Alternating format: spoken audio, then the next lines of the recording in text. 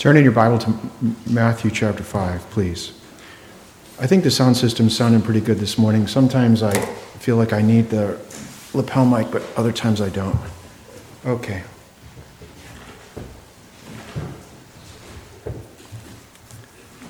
Matthew 5.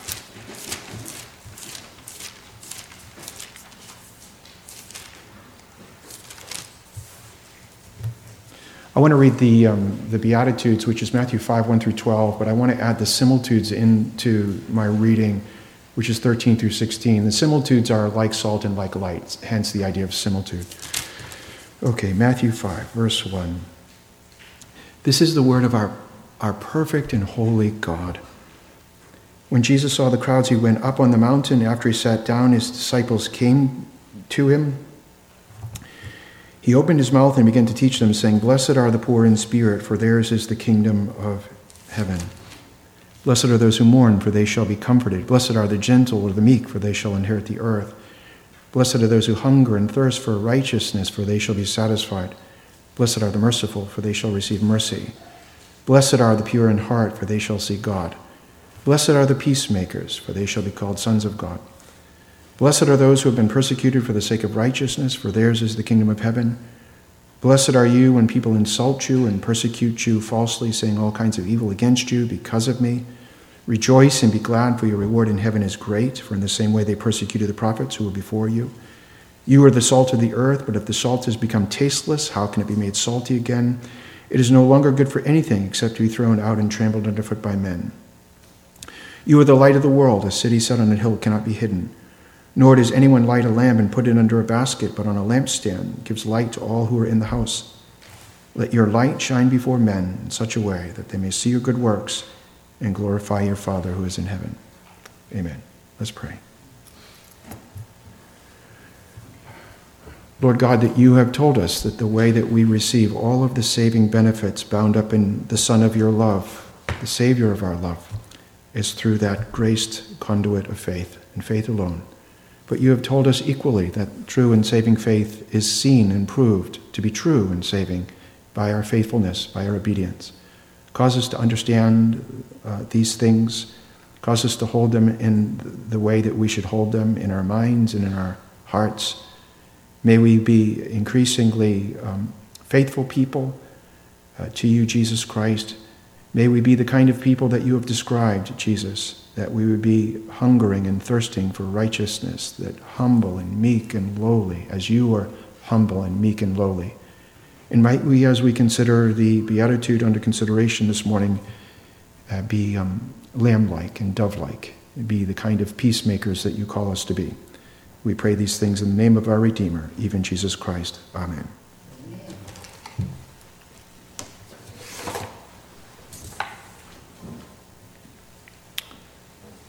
We're going to look at, this is just a topical message. I'm taking kind of, when breaks occur, I take little breaks in my series. We're in the morning series in the book of Acts, evening series Numbers. I'm taking a little bit of a break, and oftentimes I'll go to something like this, which is to me more expressly pastoral, and that's my purpose, to be more expressly pastoral as we look at this. The Beatitudes are not the gospel. There is one man, I think he teaches a false gospel, and he says the Beatitudes are the gospel. Beatitudes are not the gospel. The Beatitudes are an expression of what I would say is the moral law. The Beatitudes are an expression of a person that's been converted by Jesus Christ, that's received the gospel. And so that to say, what we're looking at is Jesus is saying to his disciples, and disciple is learner of, those people that have come to Jesus, that have taken his yoke upon them by grace-wrought faith, the Holy Spirit-gifted faith. This is what is normative in the life of the Christian. Does that make sense?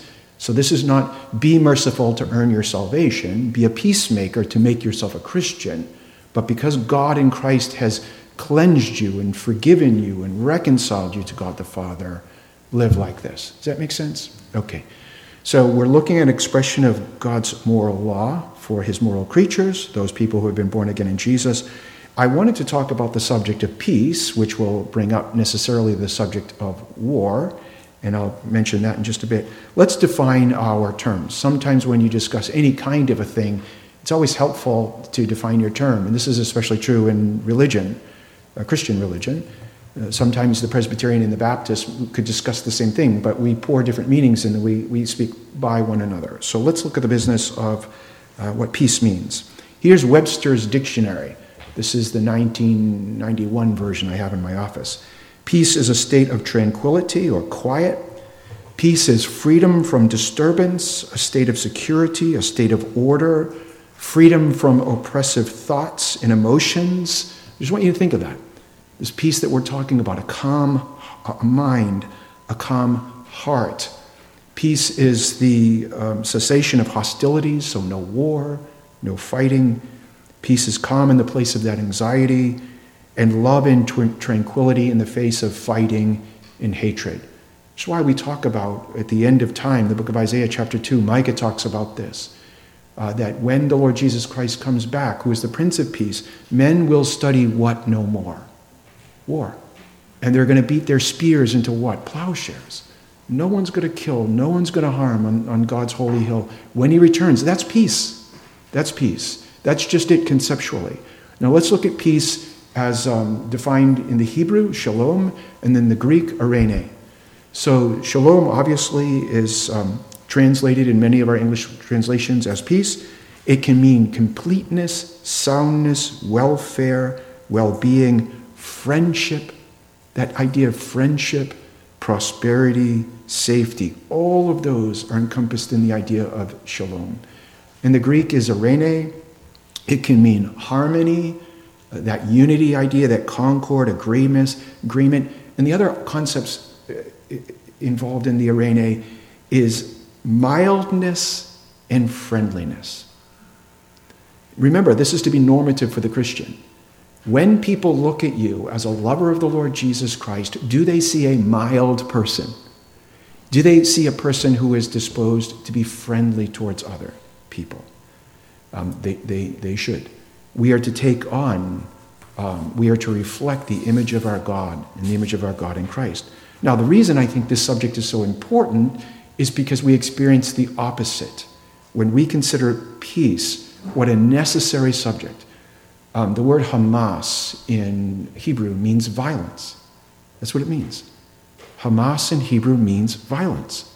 Can you imagine being a group and naming your group Hamas? Violence. Well, they're a peaceable group. They just named their group violence. Genesis chapter 6, and Hamas filled the whole earth. And what did God do?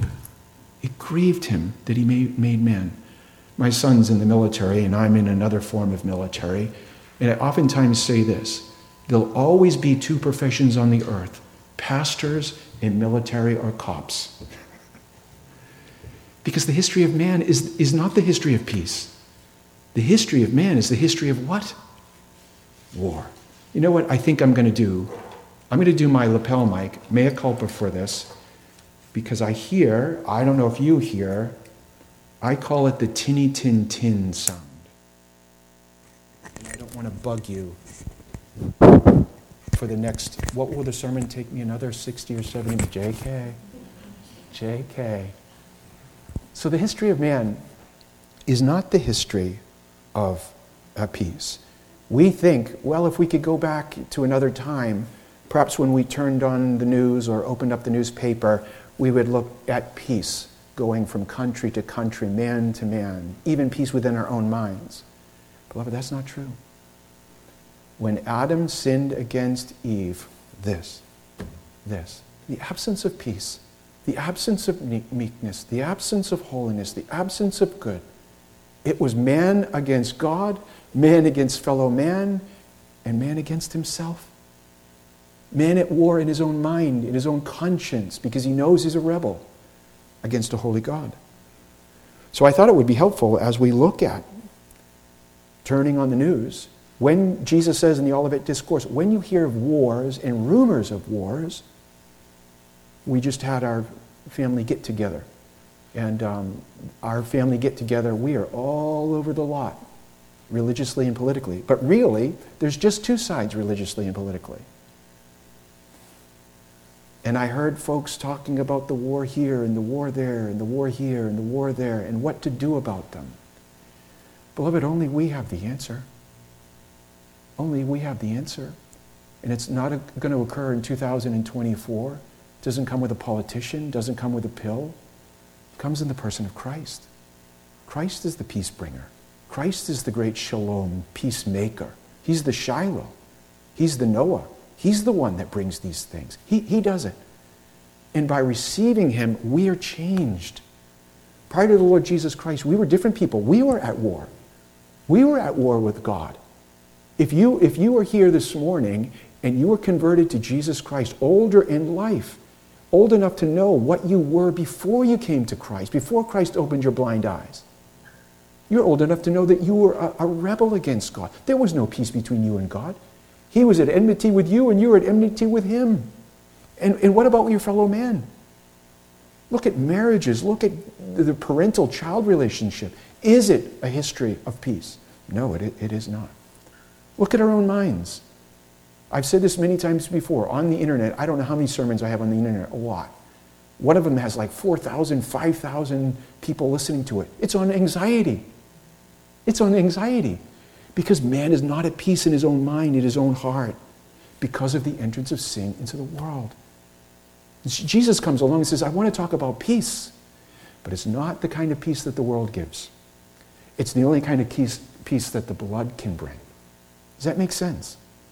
And so as our Christ is, he's the lamb, he's the dove, as it were. We are to be lamb-like. We are to be dove-like. I'm not talking about being a milquetoast. So if you're the macho man, if you're charged the hill for, if you're like Vince Lombardi or who's the guy, I don't know, World War I, York, I'm not talking about that. I'm talking about looking like our lamb, and we are to be lamb-like. I do want to say a thing. When he says, Jesus says here, blessed are the peacemakers, for they shall be called sons of God. Before we kind of unpack this business of peace, I want to say a few things about being a child of God, because this is a common error even in the Christian church. You likely have met non-Christians, people that reject Jesus outright. I'm not talking about a nominal Christian, a person that says, oh yes, I'm a Christian, but they haven't touched a Bible or gone to a church. I'm not talking about those people. I'm talking about a card-carrying Hindu, a card-carrying Muslim, a card-carrying Buddhist who says Jesus is not the way, the truth, and the life. I'm talking about that person. And that person will say, aren't we all children of God? Christian, what's the answer? There's one place in the Bible that I know of. You may find another one. You could even shout it out this morning. I know we're Presbyterian. You could shout it out in a Presbyterian church. If you know of another place, I only know one. In Acts chapter 17, there's two ways to speak about being a child of God. One is a salvific way, which means you're redeemed in Christ, you're forgiven in Christ, and the other is a non-salvific way. It means you're not saved in Jesus. So one is redemptive, saved, and the other is creaturely. I know one place in the Bible where God speaks through his apostle, Paul, to a group of pagans, and I don't mean that as a pejorative, they're pagans on Mars Hill, the Areopagus in Athens, and God, through Paul, says that God is the Father of all people, irrespective of their religions. That implies that they're his children. That's one place creatively. So then people could say, well, God has created me, I am a creature. That's true. That's one place. But when Jesus is speaking to his disciples, mathetes, learners of, they have taken his yoke upon him, they follow after the Lamb of God, that's not in a creaturely sense. It's in a salvific sense. The Lord's Prayer, we say liturgically in this church, from Matthew chapter 6, I did my whole life in another kind of church, the Lord's Prayer. We called it the Our Father. Our Father which art in heaven. That's not creator to creature. That is Savior to redeemed sinners.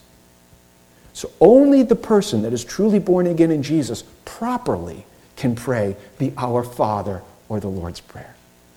Only the person that's been born again by the Holy Spirit can say to God, Abba, Father, washed with the blood of the Lamb.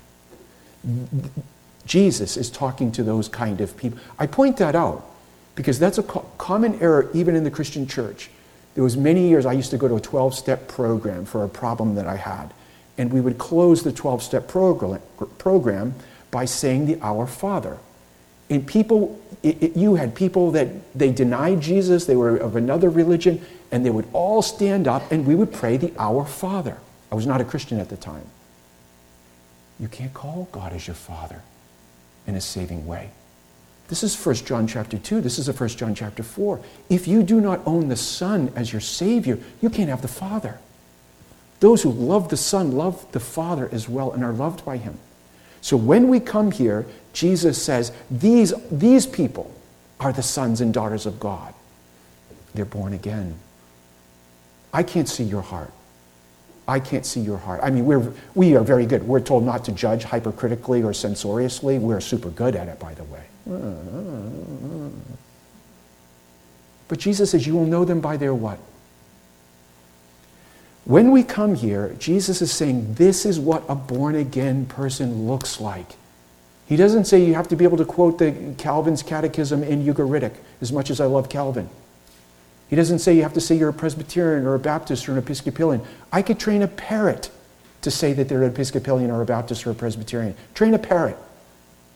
Does it make the parrot a born-again Christian? No.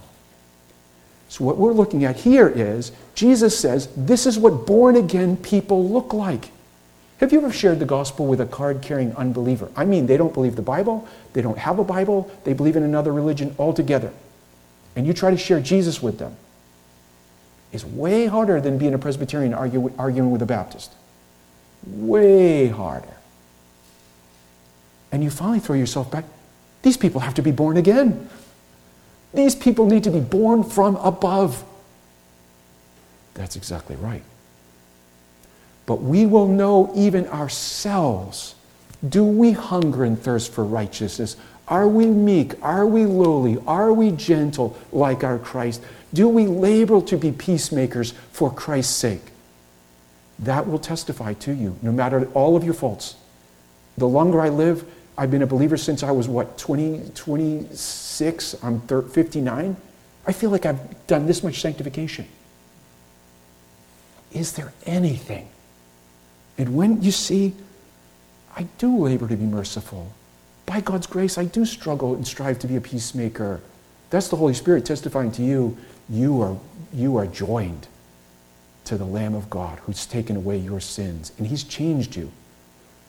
When you meet with Christian people that are unbelievers, they knew you before you became a believer. Let's say you were living in the pig pen, and you meet them, and now you're cleansed by the blood of Jesus. They're going to remind you of all your filth. And what should you say back to them? I was that. I'm not that anymore. I've been washed, cleansed. I'm a peacemaker because of this one. Does that make sense? That's what we're looking at. So Jesus is referring to people as children of God in a salvific sense. Now, I do want us to talk about, and I've been saying all along, the source of because this is the disciples, what we do as Jesus followers, lovers of Jesus. We labor to be at peace with all people. And we do that because our peace before God has been made for us. I mentioned before we were converted to God in Christ, we were not at peace with God. When I was in college at the University of Massachusetts in Amherst, the Campus Crusade for Christ kids would say, you need Jesus.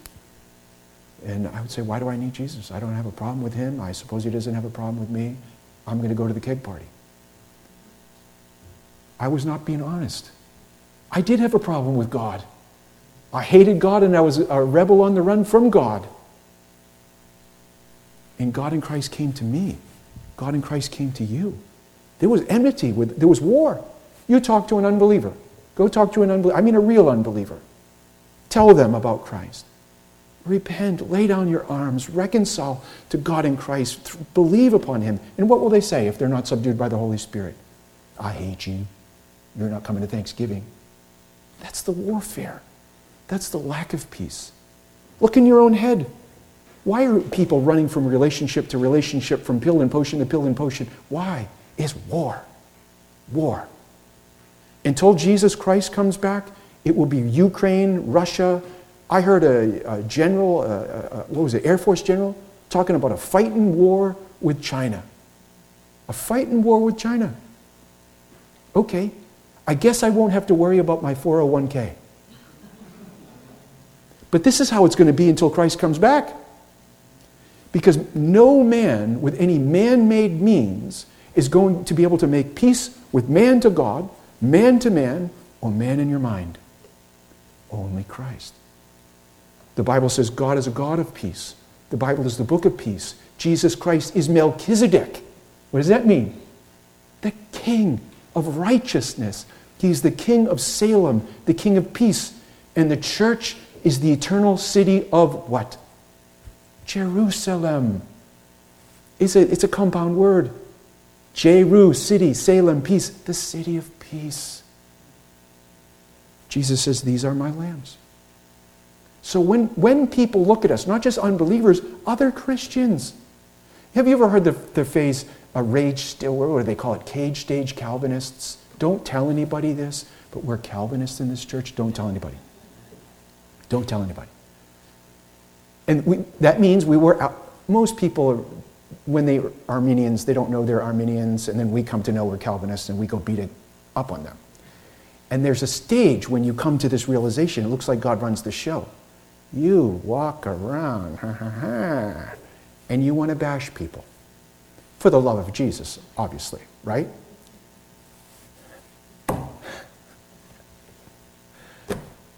If we know that everything is a gift from God, our ability to repent, gift, our ability to believe, gift. This is the 1 Corinthians 4:7. Can we figure it out? No, we can't figure it out. I mean, I read J.I. Packer on the responsibility of man and the sovereignty of God. J.I. Packer, we're talking a heavyweight. And at the end of the thing, he says it's a mystery. I'm like, J.I., I thought you were going to fix it for me.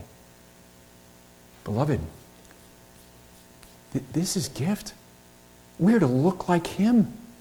So when we're walking around beating up on other Christians or beating up on non-Christians or being the most persnickety bitter guy in the room, that does not manifest the love of God in Christ. It's antithetical to who we are. But the Apostle Paul, one of my favorite verses, Galatians 2:20, Jesus is in him. If Jesus is in you, you're born again. He's coming out of you.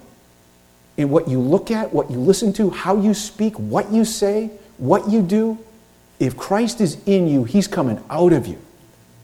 And if you're the angriest guy in the room, it's not just for you're from Boston.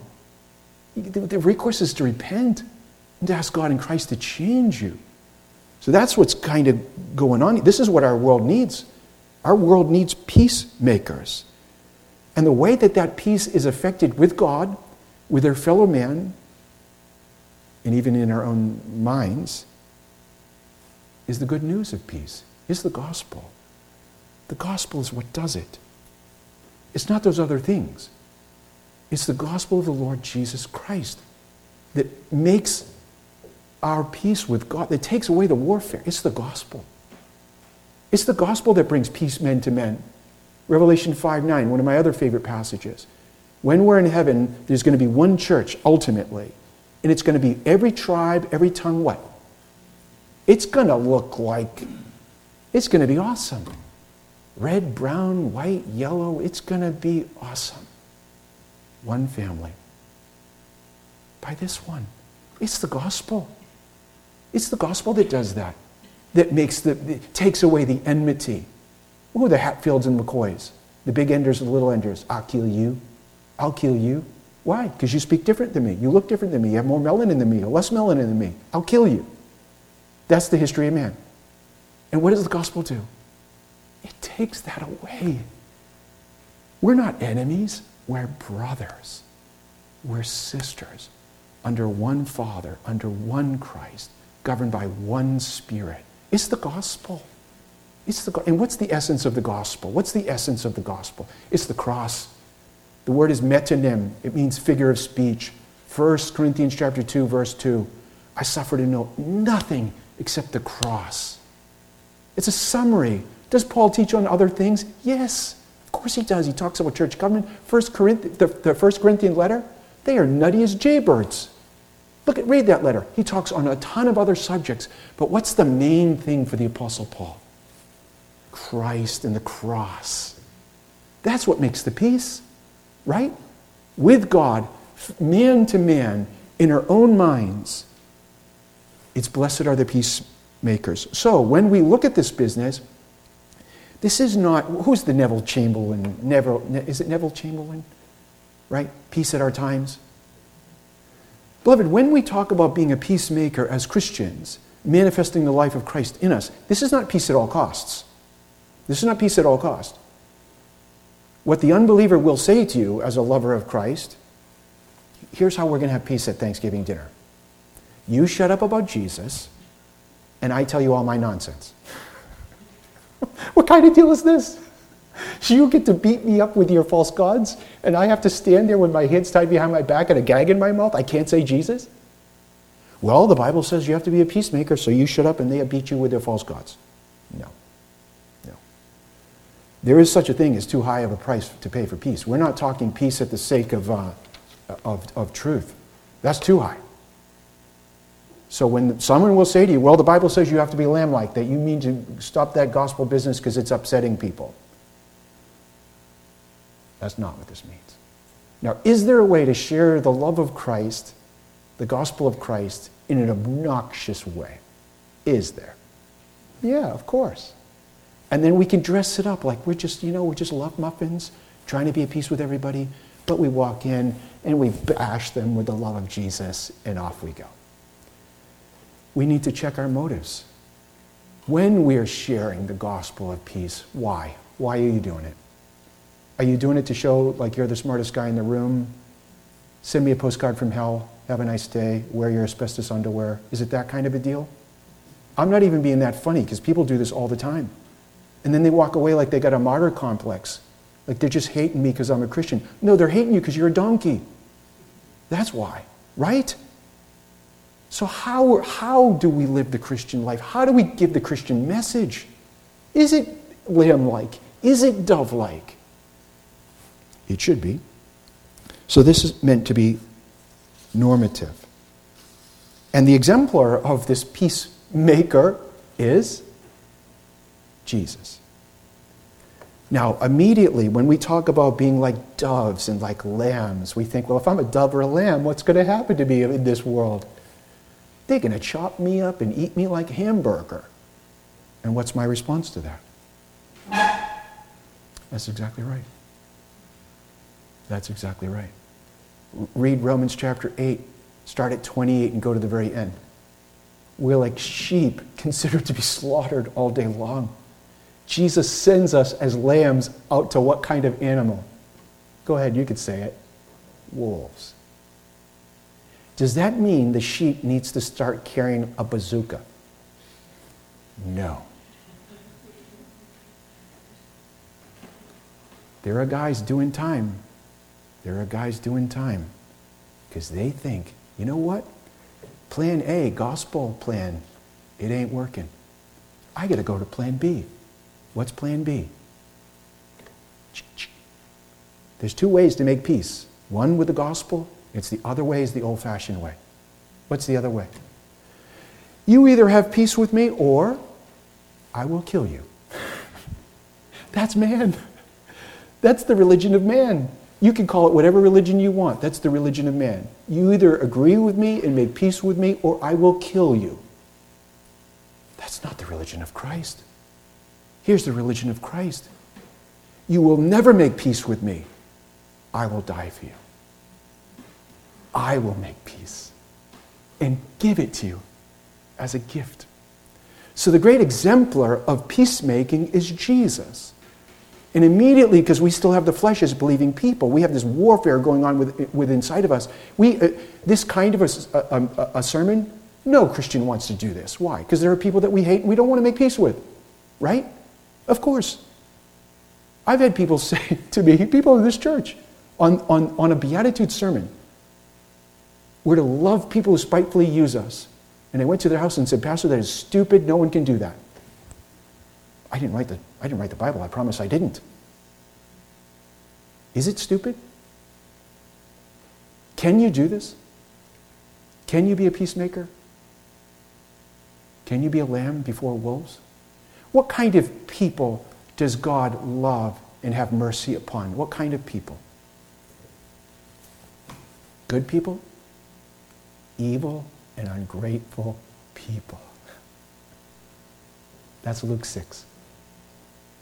God makes peace with utter wretches. Utter wretches.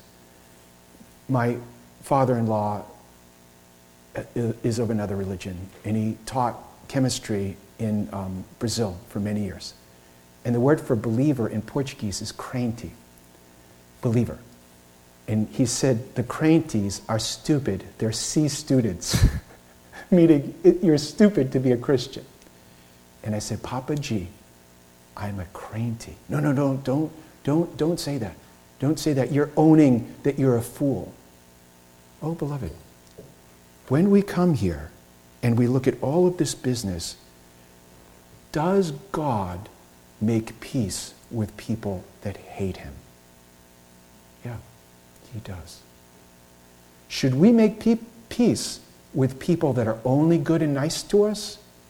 Or should we labor to make peace with people that hate us? Christ didn't leave heaven and take to himself human flesh and die on a cross for the righteous people, but for God haters, for Christ haters, for Satan servers, for sin lovers. He left heaven to make peace with us. So as we consider this business of making peace, should it be with the unbeliever? It should be with the unbeliever. We should labor to make peace with the unbeliever, if it's possible. What about brother to brother? We Christians sometimes spend all of our time fighting with other Christians. We wouldn't know what it was like to talk to a non-Christian if a non-Christian bit us in the throat. Because we're so busy beating up on them on who should get baptized and how much water they should get and how much water they shouldn't get and do you speak in tongues or not. Those are interesting things in there. I'm not arguing against the usefulness of those things. But are we hating them? Are we embittered against them? Or do we love them? And then with the unbeliever, can they drive you bonkers? Yeah. Yeah. And what should you do when they drive you bonkers? Pray for them.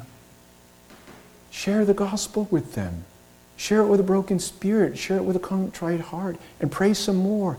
And then the Bible says to study ways to do good to them, to make peace.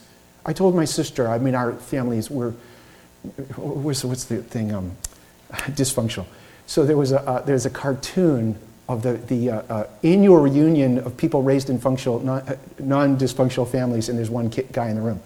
And so most of us are raised from dysfunctional families, whatever that means. My sister is a Unitarian Buddhist. The family was agnostic Hindus for the whole week. And I said to my sister, Catherine, I saw this funny cartoon of a guy with a sweater that said unvaccinated and ready to talk politics. And I'm not saying there might not be a venue to talk on those other things. There might be. Let's say, beloved, you meet with your family member. Maybe they're a Hindu or a Muslim or a Buddhist or just a nominal Christian. They don't really believe. And let's just say, I don't know, let's make them like, I don't know. They're the Hatfields, whatever the Hatfields are politically. And you're the McCoy. And you talk to them about your political view that you want them to have, but they don't know Jesus. What's going to happen? They're not going to heaven, is what's going to happen. They're not going to heaven. You're going to talk about a thing which you're passionate about, I'm passionate about. You want to come to the house? We'll let it all hang out. It will be the Jerry Springer show. We can talk about all that nonsense. No one comes to Christ by talking the other stuff. Faith comes by hearing, hearing by the word of, say it, Christ. It's the gospel. It's the gospel. I'll say this and I promise I'll shut up. Before my mother died, I was back in Boston. Same sister. She was talking on immigration around politics. We were eating pizza and I took the bait. And boy howdy, it was like Friday night at the fights. No Jesus, no truth, no heaven, no blood, no forgiveness, just fighting over politics. And we got in the car, and my mother said, John, I wish you had never done that.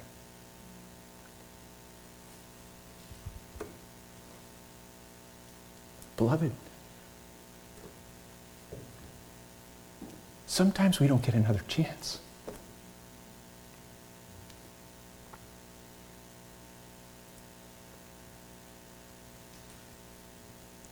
Sometimes you never get a chance to say, it's not about the politics. It's about Jesus. One life to live. 'Twill soon be past. Only what's done for Christ will last. Beloved, labor by God's grace to be a peacemaker with the gospel of peace for the glory of Christ. May God be pleased with the preaching of his word.